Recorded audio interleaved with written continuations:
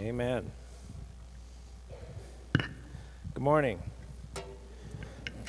Tom, is this your collection of stuff here? Well, you're supposed to use the other stand. What is this? That's a clamping device that they use usually on guitars, but like if it was a little bigger, I guess. Get out of here. Well, I hope you had a wonderful Thanksgiving. We are truly a blessed people. May we remember that. If you've been with us recently here, last couple months, you've figured out we're going through the Gospel of Mark, and we're heading now by virtue of we cleared that hurdle of Thanksgiving. We're heading toward the next big day, Christmas. And that's where we celebrate the amazing, miraculous incarnation of Jesus Christ. Emmanuel, God with us. That's the celebration that we're looking to. And I hope and pray this holiday season that you're keeping first and foremost the thought of what it is that you were given by this man, Jesus Christ, and what it means to you.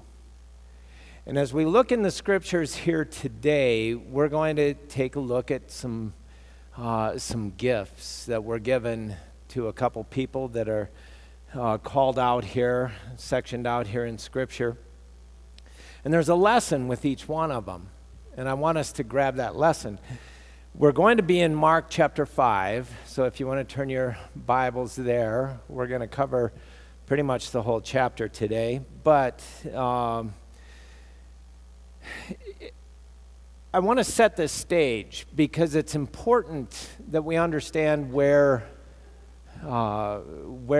Jesus has been, where he's going, what's happened previously to this juncture. Remember, Jesus, obviously born Christmas Day, that first Christmas, but we didn't really hear much about his life until he was 13 years old, when all of a sudden we hear about him remaining at the temple and worshiping, and his folks are looking for him. And then we don't hear anything else until we get to his ministry. He's now about, roughly 30 years old, and he begins his public ministry, which lasts for about 3.5 years. And we've looked at the beginning of that ministry here in the previous chapters of Mark. We've looked at the splash he made in opening up this ministry.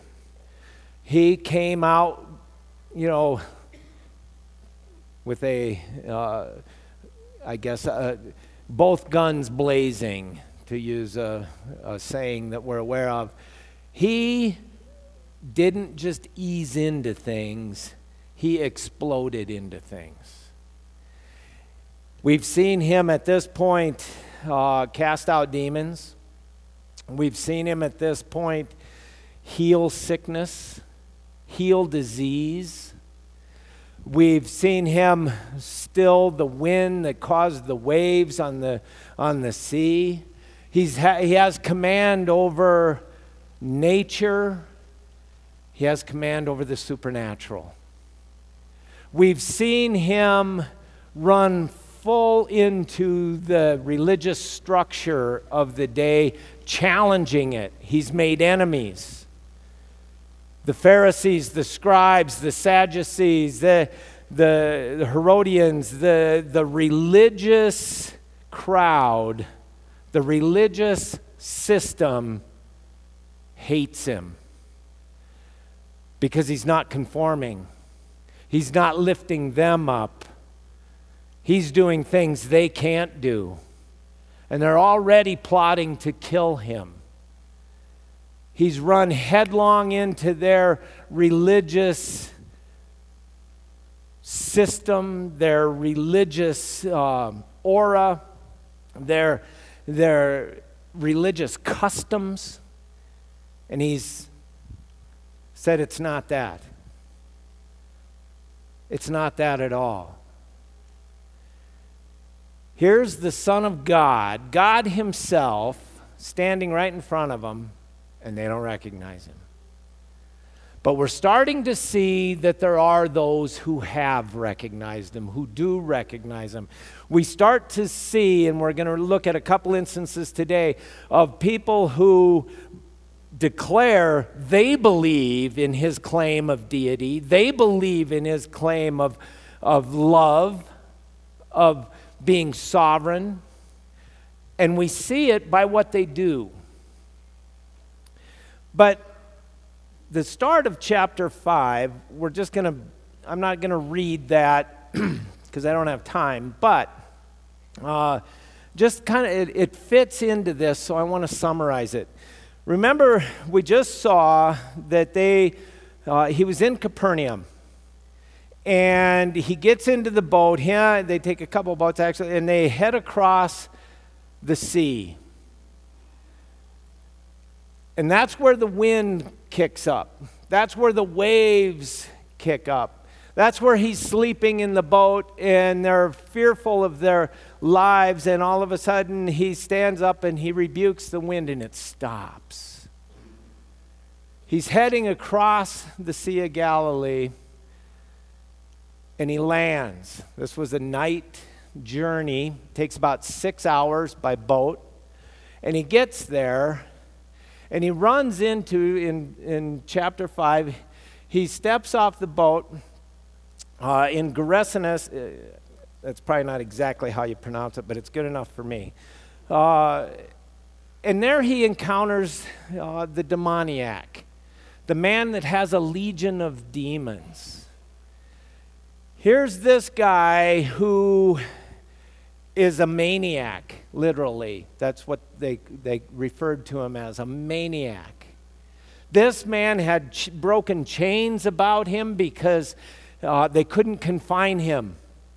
He's dangerous, he's foul, he's loud, he's absolutely uncontrollable. They've tried to control him and they can't.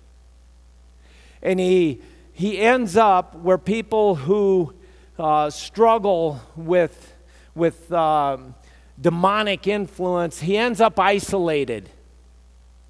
He lives now out in the tombs where nobody goes. He lives among the dead, and that's where Jesus goes. And you're going to see that he goes there for him. There's no other reason for him to go there. But that's where he goes. That's where he lands. It's no happenstance. It's no chance that, oh, well, the wind must have just blown them off course and that's where they ended up. No. There's no chance with God. He gets off the boat and encounters this man, and he heals him. Up to this point, Jesus has dealt with the demonic, but this man had a legion, or multiple demons. Their name was Legion because of so many. And that's where you hear the story of he cast them into the herd of swine that were that was in the vicinity, and they rushed headlong into the sea. This man was now healed. This man who was an outcast socially, this man who was an outcast, nobody dealt with this guy anymore. And all of a sudden, this man is healed. And it's interesting what Jesus says to him, because he wants to come with Jesus. He's got the 12 apostles now. He's got disciples that are following him. This man wants to become one of those, and he wants to follow him.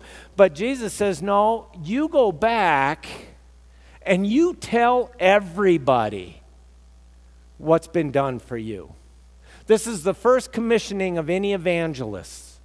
Jesus says, go and tell all those who ask what God has done for you. Then he gets in the boat, Jesus, and he heads back. He went there, 6-hour boat journey there, 6 hours back, went there for this one man.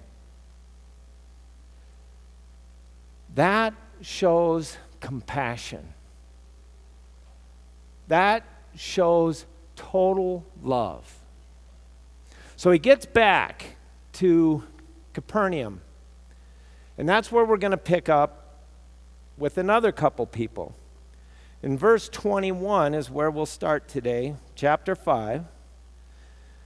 When Jesus had crossed over again in the boat to the other side, that would be now he's heading back to Capernaum, a large crowd gathered around him. And so he stayed by the seashore. One of the synagogue officials named Jairus came up and on seeing him fell at his feet.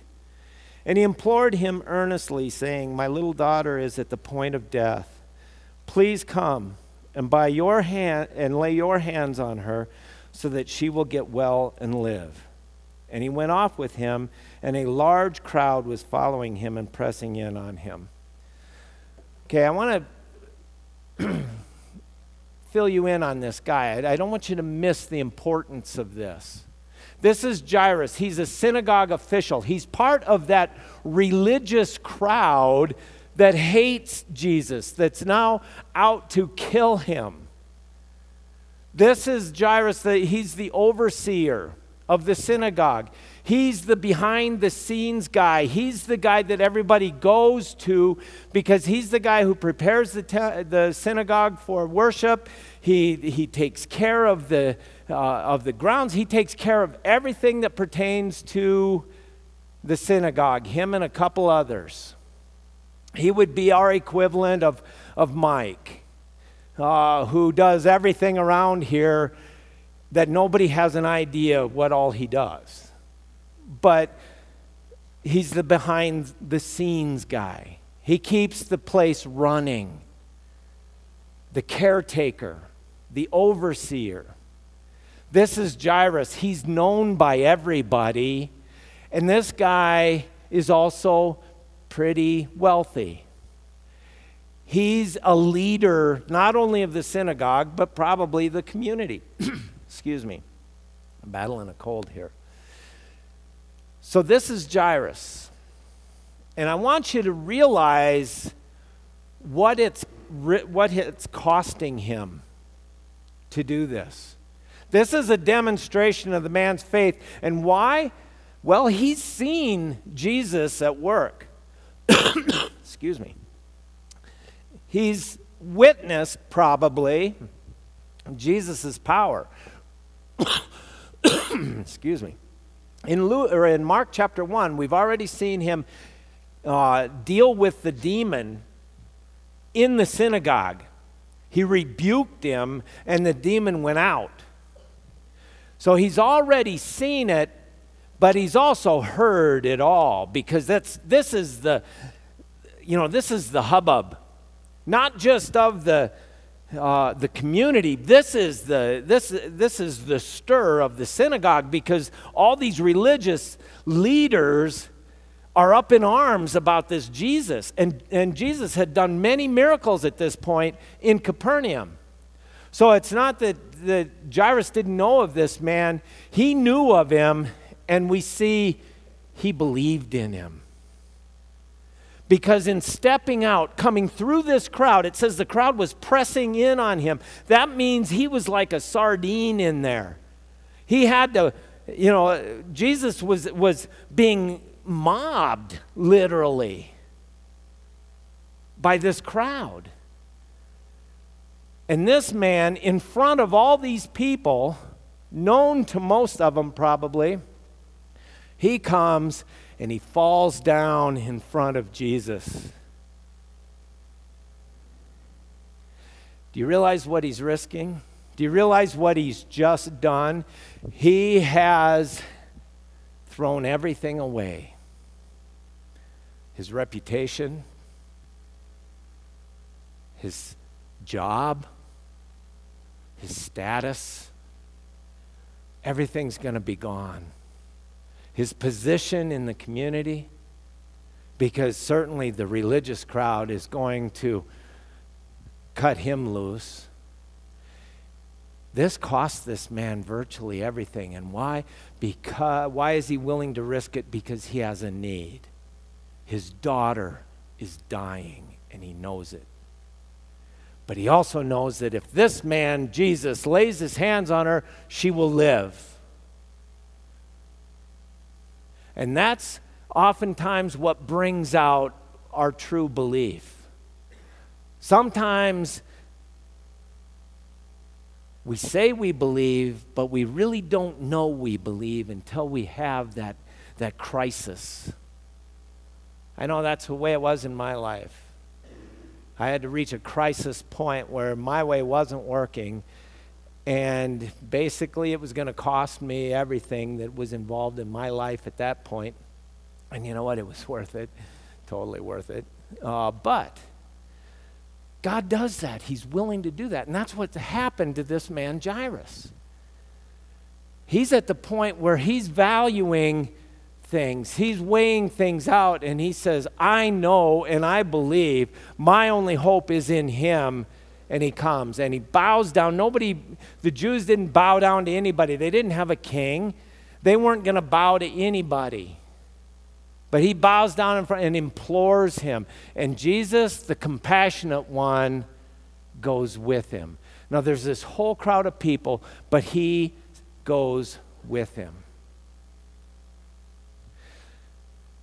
Goes on to say we meet another person here. We go from Jairus, the well-known, the respected, to a woman who had had a hemorrhage for 12 years and had endured much at the hands of many physicians and had spent all that she had and was not helped at all, but rather had grown worse.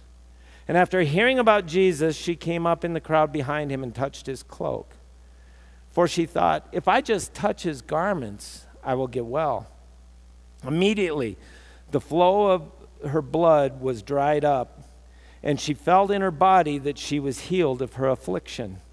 Immediately Jesus, perceiving in himself that the power proceeded from him and had gone forth, turned around in the crowd and said, who touched my garments?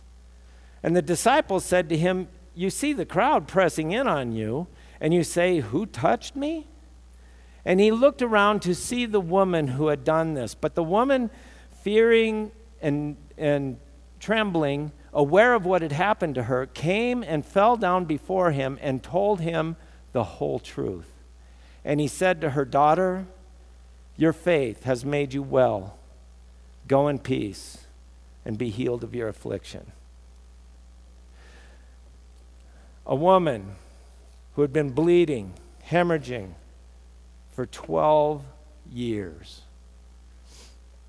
Now, I want you to understand what that means. I mean, in her world. This was a Jewish woman. This was a woman who was a total outcast. Why? Because Old Testament law, you can read about it in Leviticus 12, verses 3 through 8, or Leviticus 15, verses 9 through 27. When a woman was bleeding, menstruating, they were declared unclean and not able to touch anyone for 7 days. This was a symbolic picture of what sin does to a person. It makes them unclean. I apologize for that, ladies. You got the pain in childbirth and that. You can talk to Eve about it someday. We got circumcision. That's probably a fair deal. But, you know. But this was a symbolic gesture. This was a symbolic thing that, as many of the things were in the Old Testament, it was a physical picture of spiritual truth. It was singling them out. And so this woman was declared unclean. She had no social life. No social life. If she touched her husband, he was unclean. And he had to be ceremonially cleansed. This wasn't a disease. This was this religious picture being painted. If she touched her children, they were unclean. If she touched you, you would be ceremonially unclean and would have to go through the ritual of cleansing. So this woman went nowhere, had no life. She'd been to doctor after doctor to no avail. The first century doctors were not very good. Okay? They didn't know how to deal with things like this. It's interesting, this account, the same account is in Matthew, Mark, and Luke. And Matthew and Mark tell about the physicians, how they were of no help and how it had cost her everything. Luke says nothing about that because Luke was a doctor. Luke just says she was incurable. So, here's this woman whose life is ruined. She's in that condition for 12 long years. Can you imagine what she risked? Everybody knew who she was. And here she is, probably with a veil over her face, disguising herself somehow. She works her way through that crowd. They're packed in there. That's what that word is talking about. This crowd is a throng. It is tight. And she worms her way through that crowd.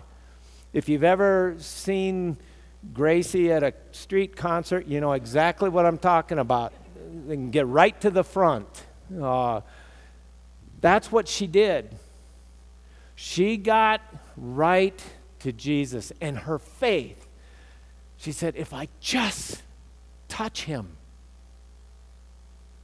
What faith? What desperation? But she does it. Now think of what else she's risking. If seen, if discovered, she's touching the teacher. She's touching God, self-proclaimed Son of God, making him unclean. Imagine that kind of faith. But she does it. It says she touched the edge or the fringe. One account says the fringe of his robe. And again, in Numbers, you find that the Jews, again, were identified by their cloaks or their tunics or their robes, in that at the bottom they would have fringe, kind of tassels, which would identify them as a Jew. The Pharisees in Matthew 5, you find that Jesus mocked them because they enlarged their tassels. They made them big braids so that everybody would know they were the cool, okay, the special guys. And Jesus was mocking them for that. But that was that fringe that they had. And I'm sure Jesus had that small fringe like everybody else. And she went up and she just touched it. And immediately she was healed. And immediately she felt it. Immediately she knew it. And it says immediately he knew it. She was healed. So why didn't he just keep going? Why did he stop? Why did he call attention to this whole deal? Because though she was healed of her physical affliction, she wasn't healed yet of her social affliction. What Jesus does next shows tremendous compassion. Here's this woman who has touched him, and she is now trembling, not with fear of being afraid, but in awe that everything she had believed has now been proven true, because she knows she's healed, which means she knows he is who he says he is, and she bows down before him and makes a public confession, a public statement about her condition of 12 years and how she was now healed. And Jesus says to the crowd, amazing words, "Daughter, your faith has made you well. Go in peace and be healed of your affliction." Jesus stops and says this for her sake. She's been living as unclean for 12 years, and everybody knew her as unclean. And now he's declaring to everybody, this woman is clean. Give her her life back. That's the compassion of Jesus. Not just physically healing her, relationally, socially, esteem-wise, healing her. And he calls her daughter. Do you know what that must have felt like to her? She now knows this man is the Son of God. And he called her daughter. She'd been estranged from the religious beliefs of the people, and now she's elevated to daughter? What a day.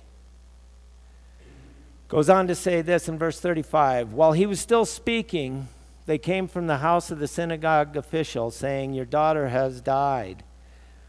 Why trouble the teacher anymore?" But Jesus, overhearing what was being spoken, said to the synagogue official, "Do not be afraid any longer, only believe." And he allowed no one to accompany him except Peter, James, and John, the brother of James. And they came in the house of the synagogue official, and he saw a commotion and people loudly weeping and wailing. And he entered in, and he said to them, "Why make a commotion and weep? The child has not died, but is asleep." And they began laughing at him. But putting them all out, he took along the child's father and mother and his own companions, and he entered the room where the child was. Taking the child by the hand, he said to her, "Talitha cum," which translated means, "Little girl, I say, get up." Immediately the girl got up and began to walk, for she was 12 years old. And immediately they were completely astounded. And he gave them strict orders that no one should know about this. And he said that something should be given to her to eat.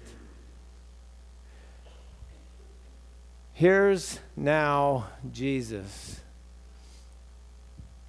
going with this synagogue official, even though they have come and said, "Don't bother, she's dead." Jesus looks right at the synagogue official and he says, "Don't be afraid.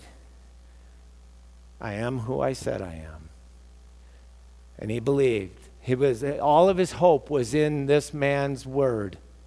And he followed Jesus to his own home, where there's this Jewish tradition going on of weeping and wailing, grieving, as it were, the death of this little girl. And Jesus says, "She's not dead, she's only asleep." And they mock him, they laugh at him, which kind of gives you an idea their weeping and wailing was more of a tradition than a heartfelt thing. But all of a sudden they're mocking, and it says that he put them out. That's the same thing it says about the money changers in the temple that he drove out because they were making a mockery of the temple. But he put them out. And there's only mom and dad there, along with his companions, Peter, James, and John. This is the first time you see that trio kind of called out of the 12. And he wanted them to witness his authority and his power, which they hadn't seen this kind of power yet. But he goes in with the mom and dad and that trio, and he tells the little girl to get up. And she gets up. He raises the dead now. What can't this man do? Nothing. Nothing. This man is the Son of God. He is God incarnate, Emmanuel, God with us, and he can do what he wants. And what he wants to do is heal people. He wants to raise people from the dead. It's interesting. He told the demoniac to go and tell everybody. When the woman's healed, he tells everybody.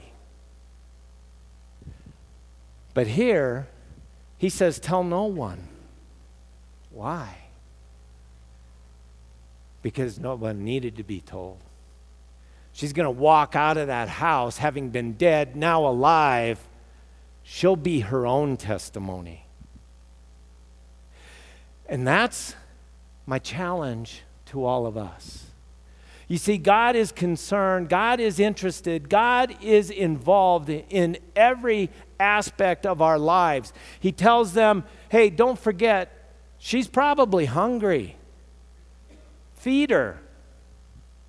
Go on with your normal life, but you will be a testimony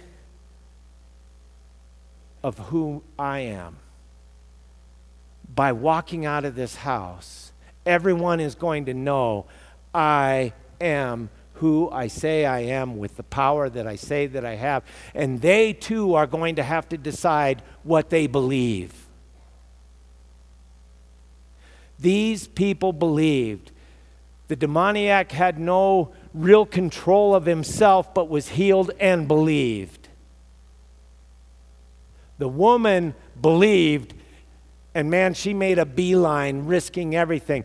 Jairus, he believed, he risked everything, he threw away everything because he believed, and God came through always. And this little girl's life is now a testimony of his power over death. And keep in mind, all these are symbolic. All these are physical pictures of spiritual truths. Because God now sends you and I, who were dead, but are now alive spiritually. He's raised us from the dead. Remember in Romans it says we've been raised with him. We're now alive. And our very lives should be a testimony of his power. That's where we bring this home. That's where we make this personal. This isn't just a story for us to go, wow, that's cool. This is a story about us. We were sick and he healed us. We were dead and he raised us.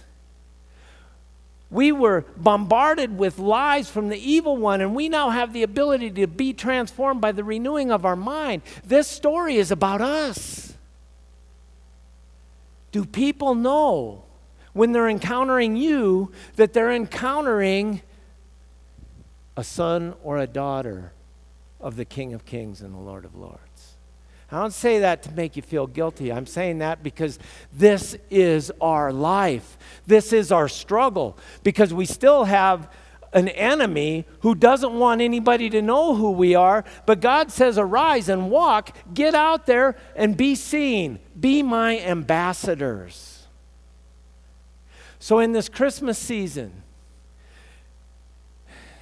as we celebrate, and I want you to be celebrating the birth of Jesus. And you know, this is something that we as Christians have kind of made up, honestly, because we're not told to celebrate this, but you know what? It's worthy of celebrating.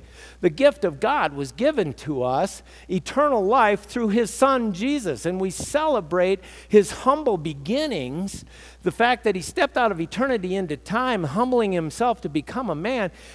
It's worth celebrating. So celebrate that.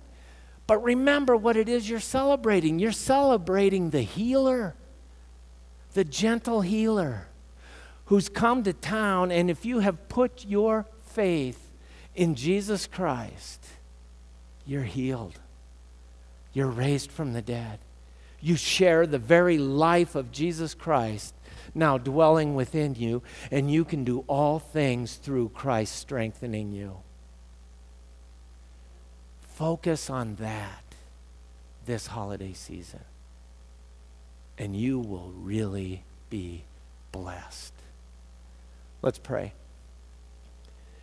Father, you are awesome. You are good. You're aware of our physical needs. You're aware of our spiritual needs. You're aware of our relational needs. You're aware of everything. And you're there to meet the need of everything. And you're there to give us understanding in what you're doing. You're there to send comfort and mercy in times of hardship, of trial, of grieving, of everything that's going on in our life. You know us personally, and you're here with us to touch us, to heal us, to encourage us, to lift us up, to empower us to do what you want done through us. So, Father, we just praise you. We give you thanks for that, and we praise you for that. I pray, Father, that you find us faithful in living out the truth of being heirs to everything that you have by virtue of being your sons and daughters, a prince or a princess here on this earth in the kingdom of darkness, but with everything that pertains to life and godliness. And we'll trust you for the outcome of that. In the name of the one and only one who could give it, Jesus. Amen. You guys have a great week.